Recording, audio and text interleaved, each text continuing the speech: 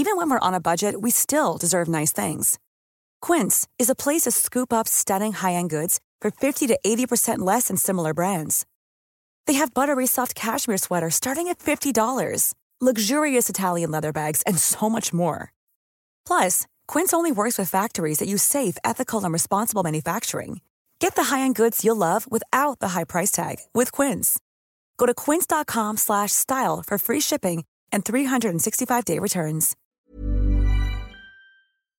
So transitioning from being a solo bachelor to settling down into an official marriage is definitely quite a thing. Apart from all the emotional, psychological, lifestyle changes that you have to go through where two assimilates into one, now you really have to sit down and have serious conversations about money. So no more where to go for cafe lah, what to do into the future lah, where to travel. Now you really got to sit down and plan your finances. So how should you as a couple plan your finances for a young family? What are some best practices, real concerns, trade-offs that we all have to grapple with to create that magical family experience that many may crave deep down? So welcome home as we discuss all these and more. Welcome to a special mini-series of Providend Chills with TFC. In this series, we'll be bringing on a team of wealth managers and financial professionals with varied life experiences to share about topics we believe you will be interested in. Definitely, this series is sponsored by Providend, if you cannot yet tell, Singapore's first fee-only wealth advisory firm, meaning all their clients pay them a fixed fee for planning their finances. They do not accept any fees or compensation from product providers at all. And with this model, they believe there will be no conflict of interest. In today's episode, since everybody sees family differently, I think we'll have a great time discussing this. So joining me on this banter about best practices and practical trade-offs, we have a duo that did not start their careers out in the financial world. In Mandarin, we term this halfway monks, 半路出家, okay? Living their highly paid careers in audit and aviation to join this space of wealth management and financial planning. So let's welcome Chin Yu and Yong Cheng, young dads, personal finance enthusiasts, wealth management professionals from Providend. You know, when you're young, you want to do all these things, you're alone, and then you have a certain way, a certain outlook of life, certain way to manage your money. Right? But then when you transit into the reality of a family, okay, so now that you have decided to set up a family, two of you come together, whether you have kids or not, that's another big question mark. Yes. How does this whole personal finance strategy then change? Because it's no longer just you, right? Yes. Yeah, exactly. You transit, but you cannot fully transit into somebody new. What I meant is that, for example, you might want to be a bit more prudent in your investment philosophy, but maybe some part of you still want to trade stocks. It's fine. I guess it's about striking a balance to think about it as what is material for my financial life my financial life, my family financial life in the next 5 to 10 years, and then choose something that is a reliable way to get returns, but you can still continue to use what we call like play money. In Providend, we say play money for you to still enjoy that as a hobby, as an interest. But a lot of things actually started with conversation. I would say, one party will need to initiate that conversation to spark off, to start thinking about setting goals, to think about how do we structure both your finance together, even think about family goals, like, whether you want a child or not. Do you all are planning to have children? Where do you stay? Questions like this have to pop out. But I will always start off by giving credit to that person who want to initiate that, the partner, because it's not easy. It's not easy to have to talk about money. Because, getting together, going to a marriage, I think the first conversation that they will have to talk about money is about wedding budget. Right? And that's only I would say a small part of it, but but we have gone through that phase where even if it's a small part, it can create some drama lah. Yeah. So then if we got some only some drama, because that drama is not just you and me and my wife. It also involves two other families, right? So who to contribute how much ang bao, and then you also have who to invite and all this. So some drama. I mean, the drama will stop after the wedding is over. That's drama part 1, right? Yeah, drama part 1. And then all these other things then come in. Yes. So it's hard because imagine we need to magnify this topic from wedding, which is a one-day event, to a lifelong conversation about having to set goals for the families. How do we manage the common expenses that's coming in? I think if we even deep dive into insurance, into how do we combine our wealth to invest. These are tough topics, man. Very tough. So you think couples should combine their wealth? Is that what I'm hearing? I don't think it's a must. In my opinion, I think there are two perspectives that could give benefit to combining wealth. Number one, of course, from a financial perspective, is that a bigger asset base, you can do more. It compounds faster. Yeah, rather than one doing something, the other one doing. Yeah, you don't have really a good idea of what each other are doing. From a relationship point of view, if you combine wealth, more likely you will talk about what do you want the wealth to be. I would say about, for example, like setting goals, right? Yeah, I think in a marriage, it's good to have a common goal a couple can work towards too, and it strengthens the marriage. Yeah, because you have accountability. You have an accountability partner to say that if I were to spend 500 on we were talking about iPad on our way here, right? If I'm spending the new iPad launch is purple coming, color one, yes. Then you start thinking, then if you were managing your own finance, I think the thinking is I just spend now, I spend because it's money that I earn. But if you were to combine together, then you will have, maybe the couple will have a portion and say that, okay, this X dollar is savings towards our common goal. If I want to buy the iPad, then I need to find my money somewhere. So then you are accountable to your partner, and along the way, as both are both accountable to each other, I think the relationship gets stronger. Yeah. But in our experience, as we're working with clients, we also have couples who choose not to plan together. And it's nothing wrong. There's nothing wrong with it. Because number one, they could just be very used to doing it. Yeah, just for the last 10 years, last 15 years, we are used to it. They might have also some form of planning together, finance. Joint account is one. That's quite simple. Yeah, they might also come to a conclusion that maybe my investment philosophy is different from my husband, for example. Husband maybe, one spouse like to trade stocks, the other one feel that maybe I prefer more safe instruments and all this. There could also be different levels of interest. Yeah, one is more into finance, the other one is not. So various reasons. Of course. At the end of the day, but the reality is, when you decide to go into a union, right? Two of you come together, you decide to go into a union. Finance is just an extension of that union, essentially, right? Because what I'm hearing is like, oh yeah, you can manage together, you can also manage separately. Yeah, that's the reality, right? But when you decide to come together, there is some sort of commitment to each other as a union entity. But at the same time, how do you retain your individualism? To me, that is always that balance, right? Like how do you go about doing it? So I want to hear like what you guys think about it, because if you manage everything together, then it becomes you are like just committed to this thing already. Like this is a union and there's no more individuality. Like even buy iPad $500 is something you think, it's like what kind of, it sounds super painful. I mean, reality, I feel like so painful. But then if you manage separately, then it does not really feel like this is an extension of this like marriage and family and whatnot. Right? So what do you think? So personally, I don't think that you really need to combine. And it doesn't mean that by not combining, it's not an extension. So this not only applies to finance, but it also applies to anything. Your wife likes to exercise, you like to sleep at home, your wife likes to eat a certain diet. But at the end of the day, you want to have this common understanding on where are we heading. So I would say, firstly, when you're transitioning from an individual to a couple, is that you want to have this change in mindset.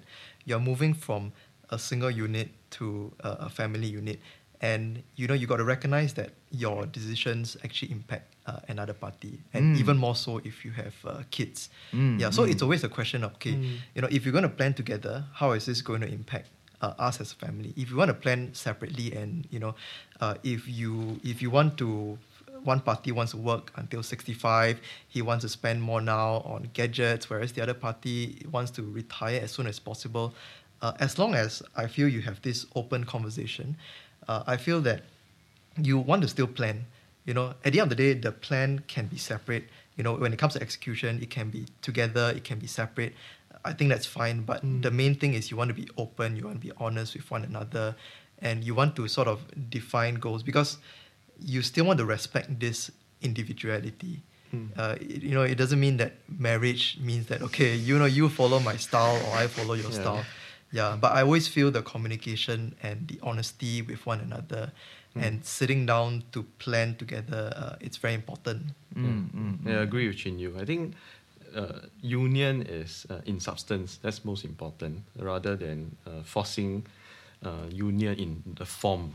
Like if both parties are not happy, not comfortable putting wealth together, then in a sense, this is a form, right? Putting money together is a form. But if, like Chin Yu mentioned, if there's no communication, no understanding about where this is going, it's not going to work. It's not going to work. So it's important to have union in substance more than form. Yeah, but although I would say, there are certain aspects that you can't run away from planning together. Like what? Yeah. Children, Okay. Yes.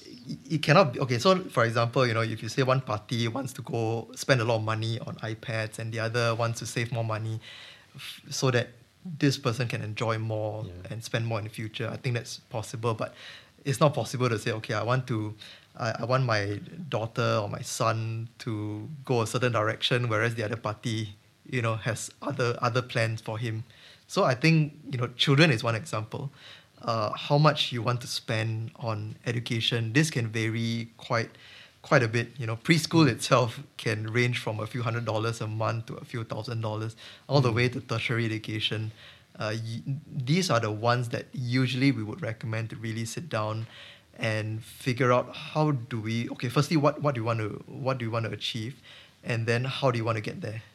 Because essentially, if you think about it, there's a myriad of like goals out there. You can achieve all these different things that you want to achieve, right? And choices is a thing these days, right? There's a lot of possibilities out there, right? And we cannot discount that. And exactly when you're talking about it, right? I just want to be clear that there are a lot of perspectives in this way of planning family finances. Again, everything be together, separate, half, 30-50, whatever, right? So there are a lot of ideas here, and we can talk about perspectives and it's best practices, and not so much about like, you should just do this, or no, this is like wrong, and all those kind of things, right? But on that basis of wanting to plan, anything that is a plan has a goal, right? There must be a goal that we're trying to head towards. So when we come together in this marriage, what are some common goals that people plan for? I think the very common goals. Kids, like you pointed out. Kids. Yeah, correct. So kids is one. We are talking about major goals. So kids, expenses. That's one. Of course, everybody needs to retire one day. It's not possible for you to keep working. So I think that's the other. I challenge that notion, but that's a long story for another day. Really? Can you keep working forever? Wow, no, sometimes it's involuntary. Sometimes you want to keep working forever, but then you don't call that retire, call that retrenchment. Financially independent. Situational. Sometimes it's sickness, sometimes it's old age. So I know people who are working at the age of 80 over years old, and they enjoy it, but that's also provided that they have the physical capacity to actually continue on. So sometimes things happen, so at least you want to have a certain plan. But even then, these days there can be quite a range of different perspectives. Yes. Sort of gone are the days where people just accept that you're just going to work until the government's retirement age, and then you enjoy. Yes. Some people want to retire early, but that requires trade-offs. So if there are any, I suppose, very significant perspective, you probably want your other half to know about it as well. I think the main thing is that you don't want surprises to come along the way. But you think surprises will come along? Okay, my view is, right, during your dating period, you guys probably should already talk about it already. So at some point in time, right, you should have clarity. Really, tell me more. Give me some examples, like personal experience, friends, clients, whatever. What surprised some of these people, like after they come together? It's like, I didn't know my partner actually won this. No, I guess dating. I mean, of course, when we were in the dating phase, there's the honeymoon phase, right? The first 3 months, first 3 Where years. you want to eat, which cafe you want to go, Yeah, that kind of it. Okay. correct. I think then that's like you right pointedly out. You know, one partner could say, okay, I mean, I'll just let it be. You know, I'll just make my girlfriend or my boyfriend happy, and then I'll just do it lah. Then because it's not that serious per se, because it's purely dating, right? But just now, like how we started this conversation, once you transit into, and what Chin Yu mentioned, transit into two individual units into one union, two people make decision and it will impact the other one, then different things start coming up, lah. You know, things like money values. Because in the past, I could be spending my own money, you know, I will buy this bag, maybe buy gadget. I think it's fine. But if once you get together in a union, then money values, having whether is it too far apart, or whether if it's too far apart, can you all come to a kind of a common understanding of how you want, you know, money to be working out in your family life. I think that could have some surprises, because of course we have people who say, this is my money, I work so hard for it, I spend.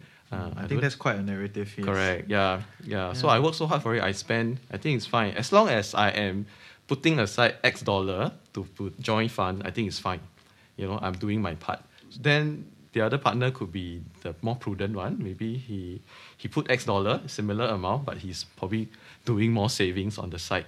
And then you come to a stage where then whether when we want to talk about having the option to stop working, or having the option to say stop work so that I can have one parent to be at home for the kids, then the money thing starts floating up.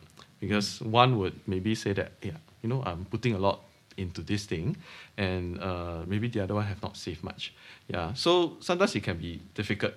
Because when we handle couple clients, sometimes we do see quite different different level of savings. And then when we go deeper into understanding their money values, and then you see all these things start floating up.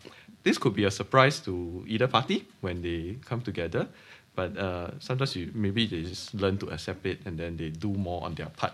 If they are having a good career, I think if everything is smoothly going along the way, then I think it's fine. Of course, the pandemic taught us that things might not go our way, you know. Yeah. So then some of these money issues might start floating up. You know, if my job is unstable, and then, you know, one of the partner might have to, you know, pick the rest. These are, like what Chin Yu mentioned, these are not talked about earlier on. Then it becomes difficult when things that you have not planned for happen. I think maybe I can share a personal story. So, growing up, you know, initially both my parents have been working. So along the way, because my mom wanted to help me in my studies, she left her career to sort of support me. So, you know, my dad was the sole breadwinner.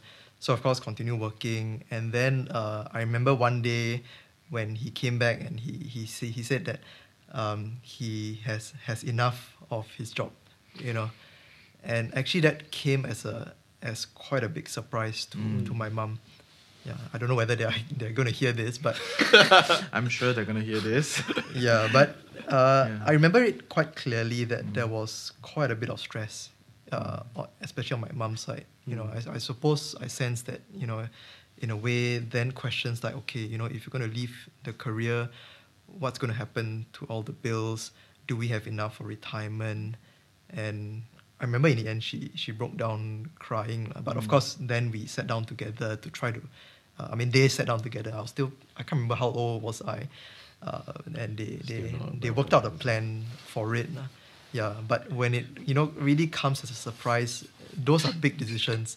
You know, to suddenly say that I'm going to stop working just like that.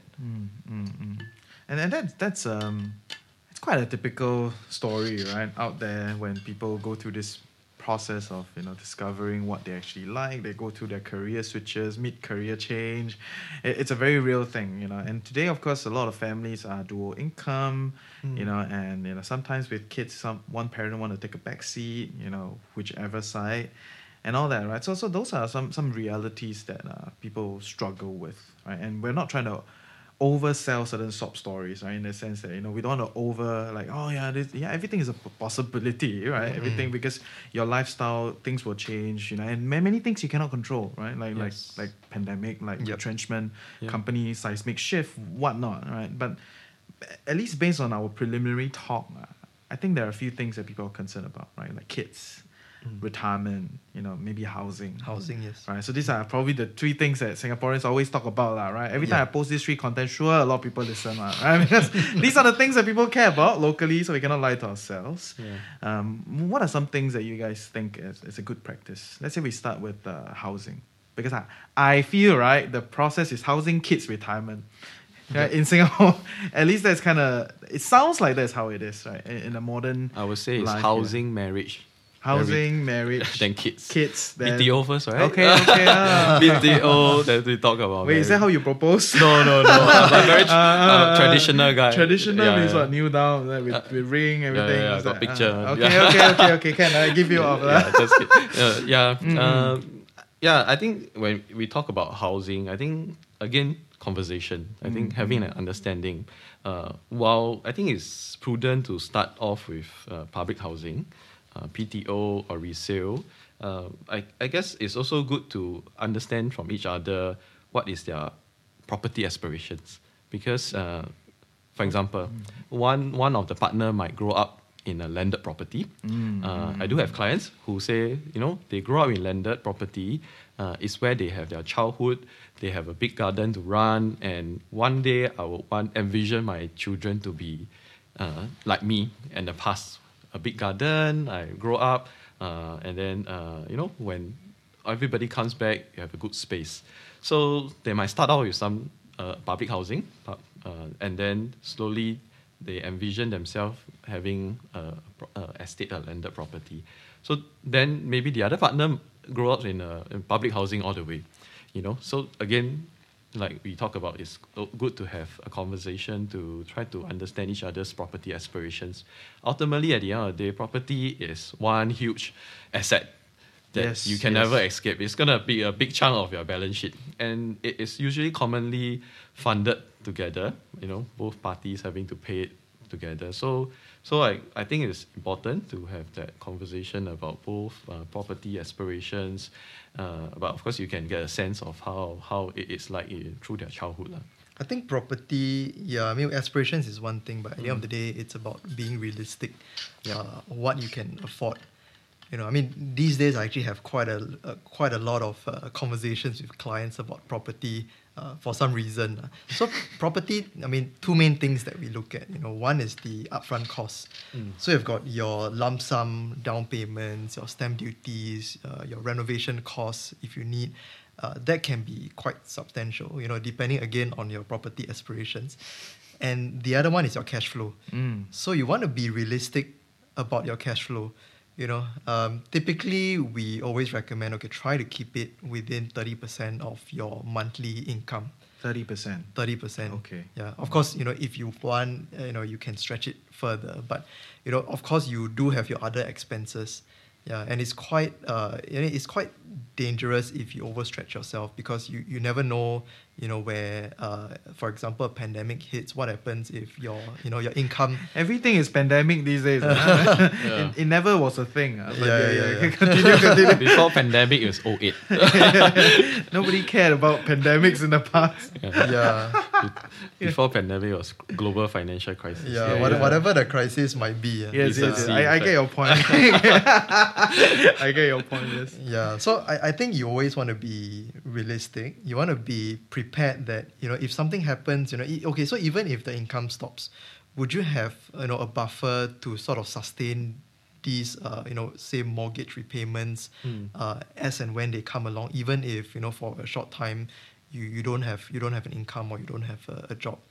Yeah, because once you start, stretching yourself, once you start planning based on, I'm going to have an increase in my salary, then you start thinking about, affordability from a future income point of view, which is not here yet.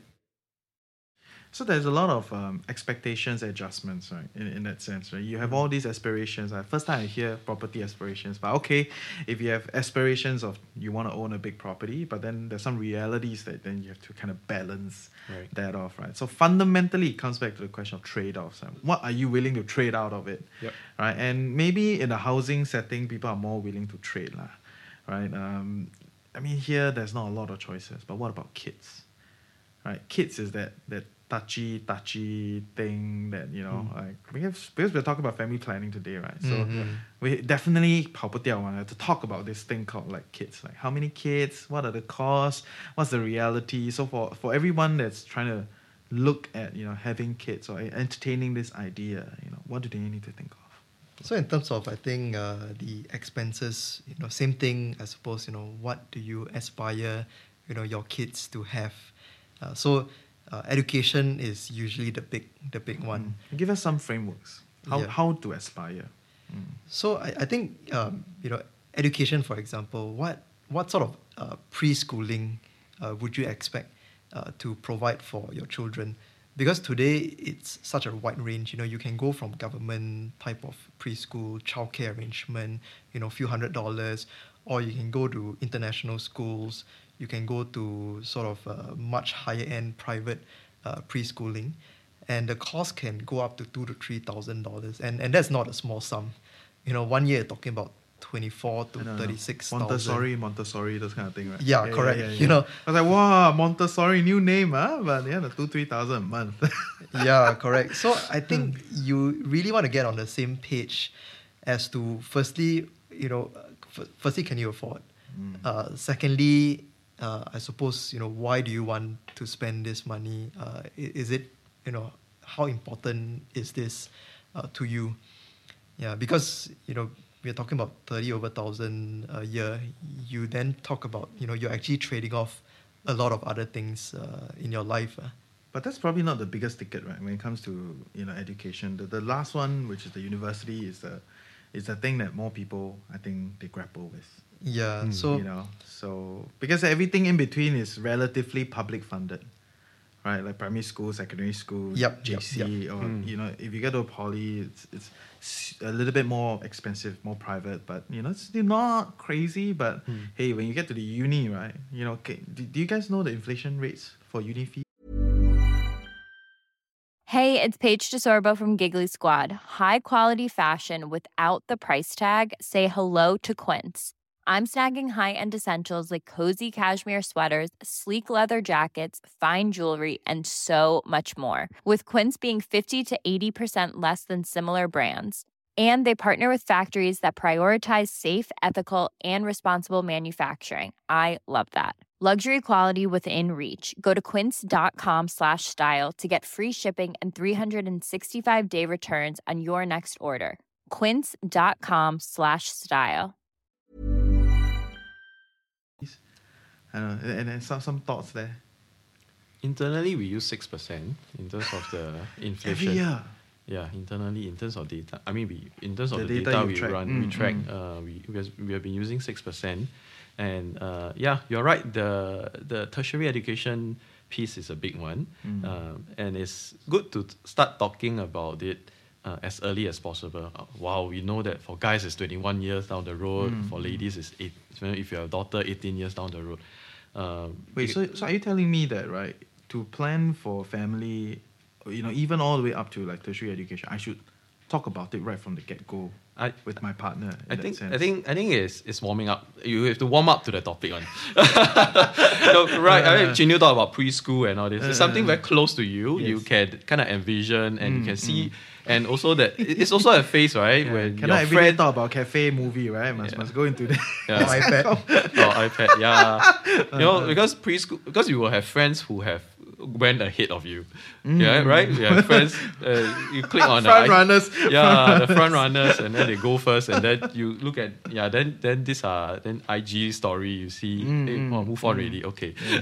Congrats and move on. But then, you know, these are avenues that, opportunity to start talking about preschool. Of course, the uni part, right, the tertiary part, I think sometimes it's useful to have a third party to come in. Because, like you say, it's not a topic that you on the get-go you talk about it. But sometimes if you talk to a financial advisor, then this kind of topics start coming to you because, of course, sometimes it's on sale, sometimes it's more of the planning part. But then the topics start coming in. If you say, let's aspire our children to be locally educated, I think it's quite subsidized. Living expenses is also not very high in Singapore. Rather, if you manage your expectations, I think that is quite okay. Of course, we do have clients who are, educated overseas, and then they see the benefit of being exposed to multicultural, to being able to live independently away from your family, and then they come back being a more resilient person. So then they might say, let's give our children the option to be able to study in Australia, UK, US. Then again, we go back to trade-off, because you want to be able to put aside that X dollar of money at a certain age. And not forgetting that these are goals that you concurrently need to plan towards together with your retirement. Yeah, sounds right? like a lot of things. So when we put all the money together, when you put the sums together, when we put the calculation together, and then we chart it out, then it becomes quite stressful. If just hearing, I already like, wow. Yeah, lao So, gua. so many things to look forward to, right? Yeah. Okay, so then there's this part about choice essentially, because like what you said, right? It's so overwhelming. There's so many things to think of, from kids, education, retirement, housing, all these things, right? But for a lot of people, when they go into a union, these things are not like, I don't really care, right? Maybe do I really want kids? I don't know. Question mark. Do I need a house? Yeah, I need a house. That's something that I know I need. Yeah. Do I really know when I'm gonna retire? Nah, I don't know. So for a lot of people, it's not a thing. It's not very high up their priority in terms of management. But possibility is, maybe 5 years down the road, I will entertain this kid idea. Right, so then how do I manage this from a financial standpoint? Yeah, I think you're right, lah. I think for layman, it's something that is not in your face yet. Yeah. Sometimes as financial planner, we also ask ourselves, are we the oddball who keep thinking about our future? Having to chart out all these things to make sure that Having things are to all chart right. out, I think you're oddball, really. So, Yeah. So it's like, myself. are we the only group of people who are in Providend yes. talking about all these things, and then the world out there is actually just happy with themselves? just living your life, right? A bit Yeah. 25, you just kind of came out, you jump a few career, and then you jump a few jobs. Yeah. And then you settle down, it's like, okay, maybe this is my career, right? And then you get a partner, and then you entertain this house. But it's nobody like, everything also chart, Yeah. So that's why at the start I always say, I think the partner who want to start talking about all this has to deserve a big pat on your shoulder. Respect, because they have the question themselves, am I the oddball who things are okay, why should I ask this and start talking about all these things? And sometimes during our sessions with our clients about discovering about their life, their priorities and all this, we ask questions, and they do share that these are things that we don't talk about on a day-to-day basis, right? But it's good to have somebody sit down and talk about it and verbalize it. I think that's most important. You're right. The part about not thinking yet, I think, is common. We often feel that we are odd, but we continue to be the oddball to kind of advocate people to start thinking about it, because life throws us will throw curveballs, and we want, at least you don't do anything, but at least you are mentally prepared to handle it if it happens. Like you say, kids, right? Suddenly come, what to do? If you don't have the info kit on hand, you start scrambling for what to do, what to buy. I think it's quite normal also. We always say planning is good because, earlier when we talked about tertiary education, you can see that it really ranges, very, very big. What at the end of the day you want to achieve. For example, some people say, I don't even want to provide or support my children's tertiary education. He can take a loan. I've taken a loan. He can take a loan. I don't need to build up. I focus on my retirement. There's no wrong also. While on the other end, you have people who want to, cater for all the way to medicine, to the US. Of course, individually, you want to understand why that is so. Because I've seen before in certain cases, somebody who is educated in the US doesn't want the children to go to the US to be educated. Yeah. So while we always advocate doing planning, again, it's very, very normal to not have a clear idea, exactly what sort of goals you're trying to achieve. So if that's the case, we always would recommend at least, you still want to be prudent. If you say, I'm not sure whether I would be having a kid, but in the future, maybe say 3 to 5 years time, we might start thinking of children. So you already think about, okay, then what sort of expenses would I, start to incur? So even, things like your, don't even talk about upfront costs like delivery, your ongoing cash flow, you need to buy diapers, milk powder, then after that, tertiary education, not tertiary education, the preschooling. Preschool. It's already at least, 500 to 1,000 more. So at least, you want to set yourself this buffer in your cash flow. And at least, you save it up for sort of, potential future goals. So it could be like a backup or like a separate pot of money that you're building so up. it's like a dumping fund, right? You just put the money there, like collectively you know that you're going to build a future, but you don't know what you're going to do with it first. Maybe after you accumulate like 50, 100,000, you have enough of this place, and you want to buy some like small little house in some part of Thailand and you live there. It's also fine. You can get something like that, through that. So you're trying to tell me to, as a union, you guys should, put some money aside for all these kind of future things that you have not planned for. Because the fundamentals of planning is you must have a goal. Yep. But because the life is fluid, you don't have a goal yet. But till then, you should still kind of put some money aside in that sense. Yeah, I always feel that rather than, when the time comes, then I need to cut down my expenses. Yes, I need to it's very scramble. painful because you got to make up for the time, right? Especially like what Yong Cheng say, got kid already, that kind of... You got to make up in a short time. It's going to be very hard. Can you paint us some picture? Like, what is the average cost, if I'm trying to get a kid, right? You're not trying to get like okay, already got a kid, then we're gonna go through this whole process, maternity, delivery, and hospital, everything, right? What is the average cost? We're not talking about Glen Eagles or what, right? We're just talking about average, right? So help me paint a little bit of picture there. What is the color there? Like, how much does it cost to have a kid here?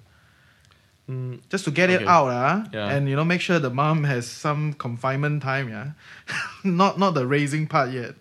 Yes. So I have a 2-year-old going 3. We went through the public hospital route, but it's a hybrid. So you can have the public hospital route whereby you go through, say, NUH, KK, and then you don't get to choose your gynae, which means you let the doctor, whatever schedule, they schedule you. That's much cheaper. But I don't know the cost. I haven't really calculated. But for myself, I went through the hybrid, which means I choose NUH as the hospital. You can also choose KK, but I choose the gynae. So my wife and I, we decide, I think we're comfortable with this gynae, and then we become kind of like a private patient in a public hospital setting. I think in total, if we add it all up, it's about 3,000 to 4,000 plus.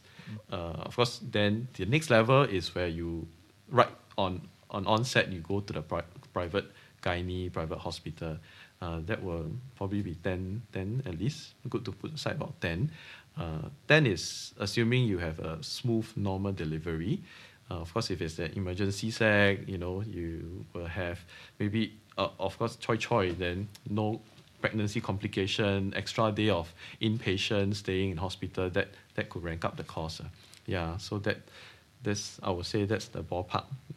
So that's just delivery, really. You talk about stroller, they talk about, I think, another episode.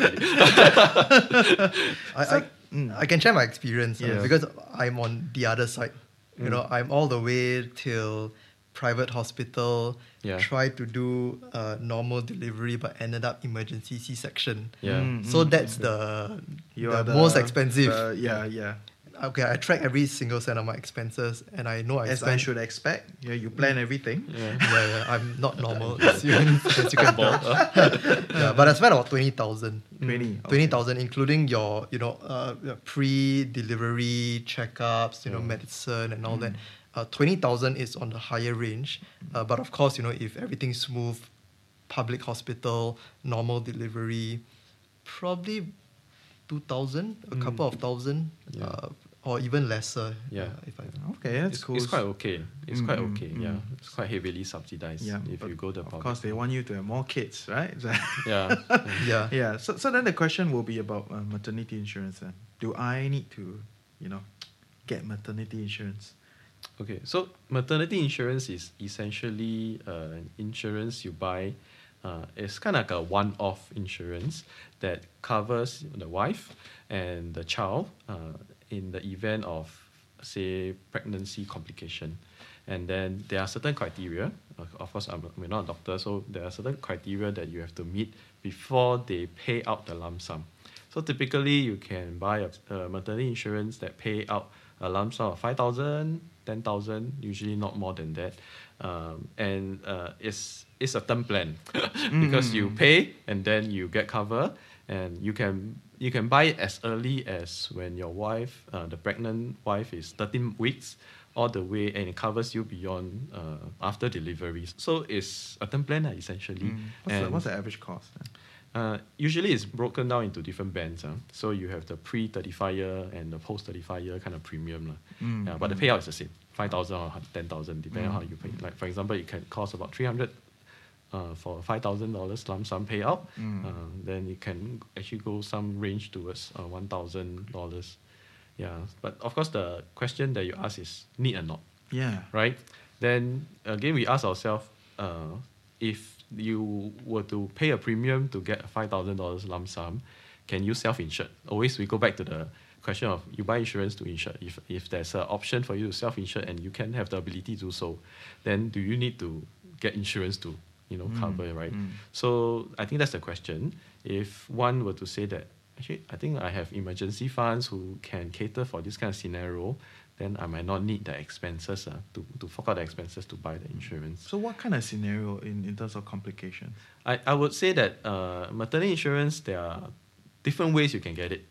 There are the standalone one where you just purely buy Yeah, that was actually my next question. Yeah. Because there's a lot of package deals these days, right? Yeah, and I'm yes. generally very adverse to package deals. It's like how Singtel sells you Wi-Fi, phone, SMS. Like, who the hell uses SMS? These days. So I think in the financial space, there's a lot of structured products that go down this path also. Yes. And then they will tell you that, this is more expensive because you cover maternity, cover blah, blah, blah, blah, blah, blah, everything. I was like, really? Do I need all these things? I don't even know what's my life going to look like. Yeah. Right. Yeah. So what is the stand? Should we buy insurance separately, even through this process of, childbearing and then like facilitating the kid and all that? So the maternity insurance are usually sold either standalone, you buy, and then once the period is over, your insurance coverage cease. All right. So you can also have the option to buy as a rider with a whole life plans, IR investment linked policy, sometimes maybe term plan. Yeah. So typically, if you buy it as a rider, your premiums will be lower because bundled, right? You say bundle, usually the package is better. I think the question to ask ourselves is that if today, do I need the main plan, whole life investment linked policy, or a term plan for my child?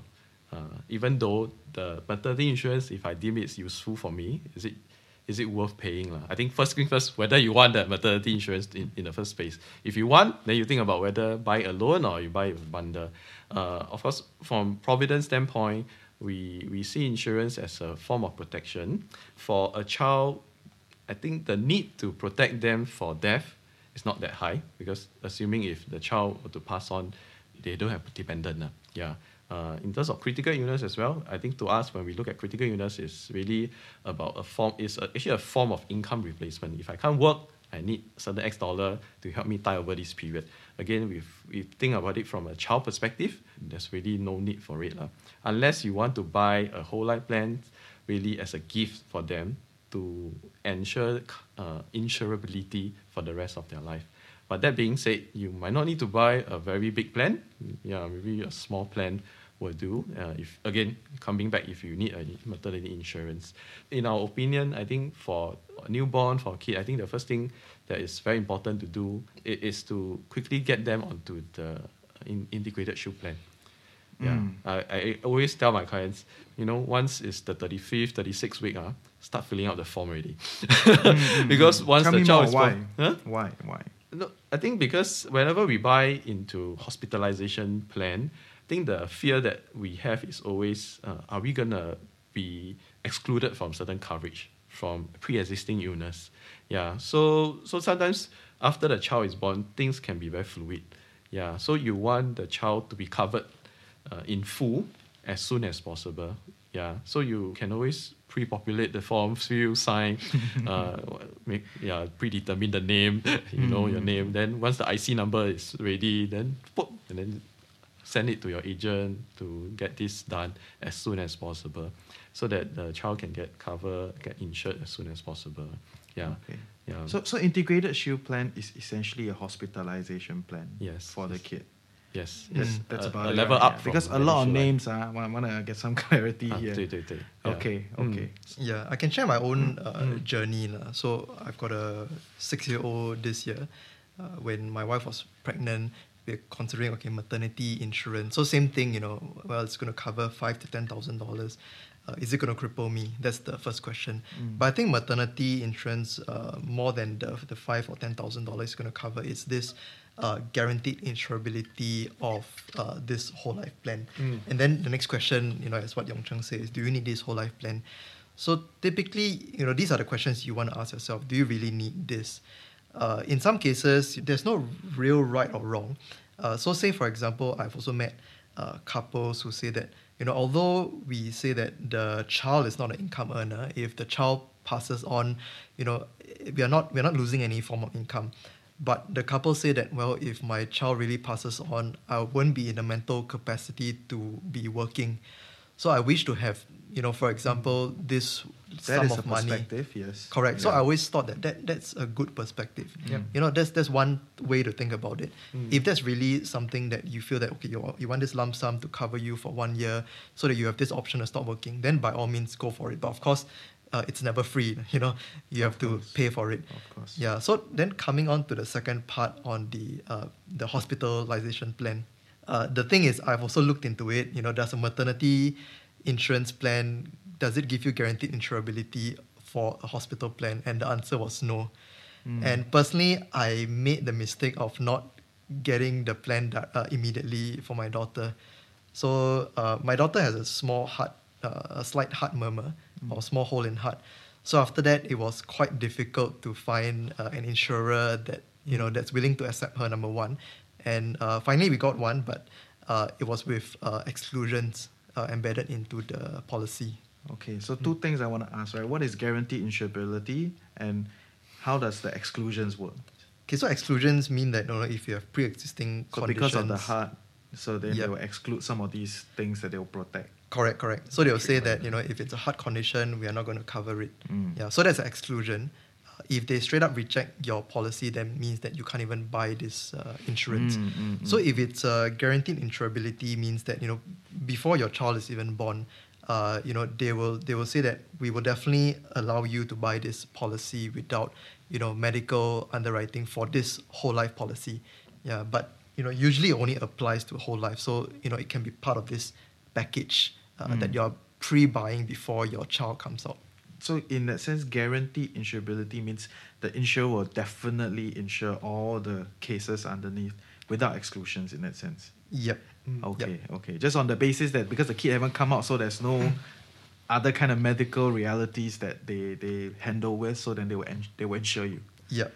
Okay. But then the whole integrated shield plan, which is the hospital side of things, that is how does that work? Yes. It covers you for hospitalization expenses. Okay, for the kid. Yeah. So you can imagine. Okay, so you imagine heart condition, right? So if the kid has to go into hospital for treatment, then if he or she is not covered or being excluded from heart condition treatment, then the shield plan, integrated shield plan, will not pay for the treatment. Yeah, so there's a lot of out pocket. Yeah. But of course, if the heart condition has not really accelerate into or deteriorate into a severe critical illness, then the whole life plans will also not pay out. So you're stuck in nowhere. Of course, then there are a lot of out-of-pocket expenses. Okay, so clarity here. The integrated shield plan is essentially a hospitalization plan for Correct. the kid, right? So if the kid goes in and out of hospital based on whatever The framework, complications, the framework, then they get covered. Correct. Right? Whole life essentially is how all life insurance works, right? You must extend to some critical illness or some disability, some very big case scenario, something happen, or some death scenario, then there will be a payout. You're based on the premium insured. Yep. That's how it works. Okay. Based on the sum insured. Okay, based on the sum insured. Okay, well, very good clarity. Okay, cool stuff. So then I think there's a recurring theme here, right? Choices, all these different things that people have to choose with, because now you're no longer alone. And you guys keep talking about communication, right? So give us some tips and tricks how to communicate with your partner, to come to common consensus. My sort of philosophy is, again, this mindset shift. You want to tackle anything in your life from a perspective that it is us versus the problem. You don't want to tackle it from the perspective that it is you versus me. It is your goals versus my goals. You want to think of it as, let's say there's a problem, and even if the problem is that, I want something, you want something, but how can we work together as a couple to tackle this so that there's family harmony? I think that is very important. Yeah, it's always us versus the problem. Yeah, and once you have this mindset, I feel that things get better. You tackle the problem objectively. Nice. Okay, so I think we've covered a lot, right? From coming together, setting expectations, understanding each other's aspiration, some communication tips, even the whole transition with kids, maternity, and all that. I just want to thank you. Thanks for coming on. I think we all learned a lot of good stuff. And anything else, they can contact you through the Providend website. Okay, take care, guys. See you. Awesome. Thanks, thank you. Thank you.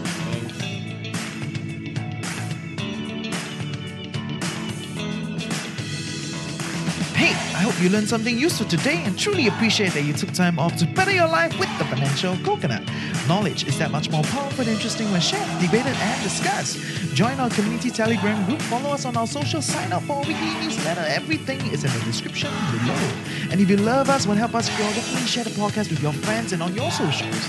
Also, if you have some interesting thoughts to share or know someone that you want to hear more from, reach out to us through hello@thefinancialcoconut.com. With that, have a great day ahead. Stay tuned next week and always remember, personal finance can be chill, clear, and sustainable for all.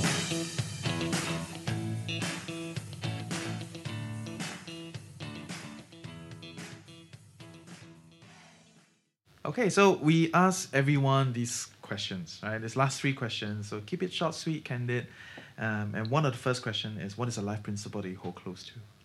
Okay, so for me, very short and sweet, my sort of core principle is that we all run our own race. The most important thing is that you want to be very clear on your purpose and priorities. And then, you want to be very intentional in your decisions and choices that aligns well with this purpose that you have. Okay, so purpose-driven choices, essentially. Yes. Cool. For me, I think it's about being able to make meaningful contribution to the society. I think in any way that I can. Okay, next question is, what is a personal finance advice that you feel needs to be further propagated? For me, I'm not sure whether this counts as sort of a personal finance-related advice, but I always feel that critical thinking is very important. Especially when it comes to evaluating financial or investment decisions. In general, I think that we can always apply a little bit more skepticism and a little bit more objectivity. So even I like to talk about investments. Let's say we bought an investment, it has made money. Is it due to skill or is it due to luck? We just want to be very critical, and because there's so much information and opinions out there, you want to be very critical in filtering out the noise from the truth. One area that I think like I said, people don't really pay so much attention is this role of luck. Yeah, so what's the track record? If you have done well picking stocks for 3 years, does that mean that you are a fantastic, stock picker, and does that mean that going forward, your decisions will continue to yield good results? I think that's something that most people should think more deeply in. Good. I like the luck. Yes, really, really. I did one episode about the 3 things you need to be a good stock picker. The first thing was luck. Yeah. And then I got 1-star review on Apple, and I so I shout out to the guy that gave me the 1-star review. I still remember you just saying. But anyway, yes. It's just unlucky you got a listener like him. 1-star. Okay, anyway, it's Yongchen. So for me, I think we are living in a world where there are a lot of information, and there are a lot of information we self-select, especially in this social media age.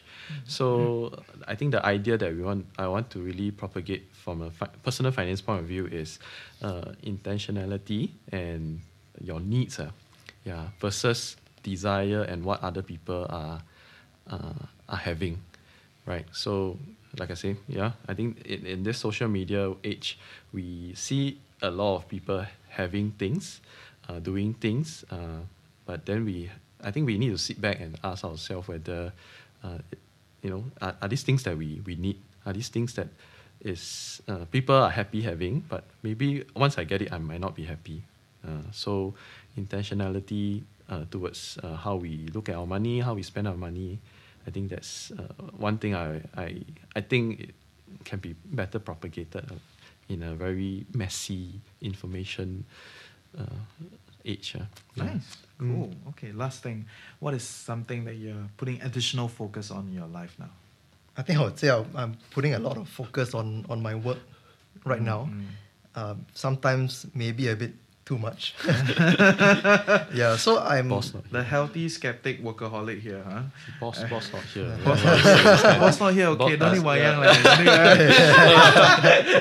Yeah, I need to get my boss to listen to this.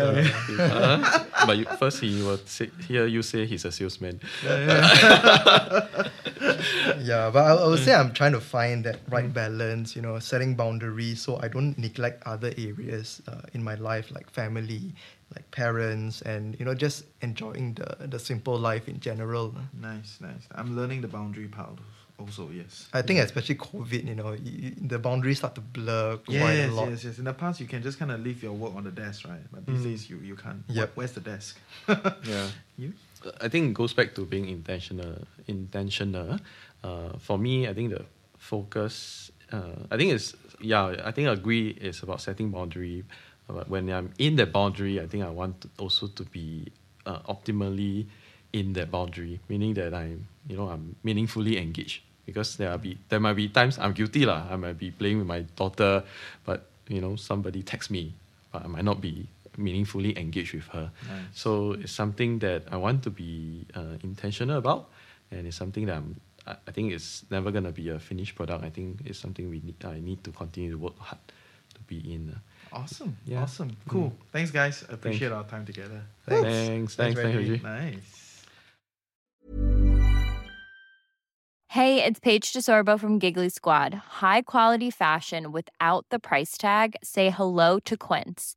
I'm snagging high-end essentials like cozy cashmere sweaters, sleek leather jackets, fine jewelry, and so much more. With Quince being 50 to 80% less than similar brands.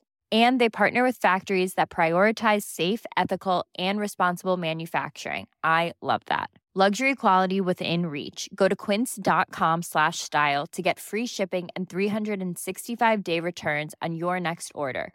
Quince.com/style.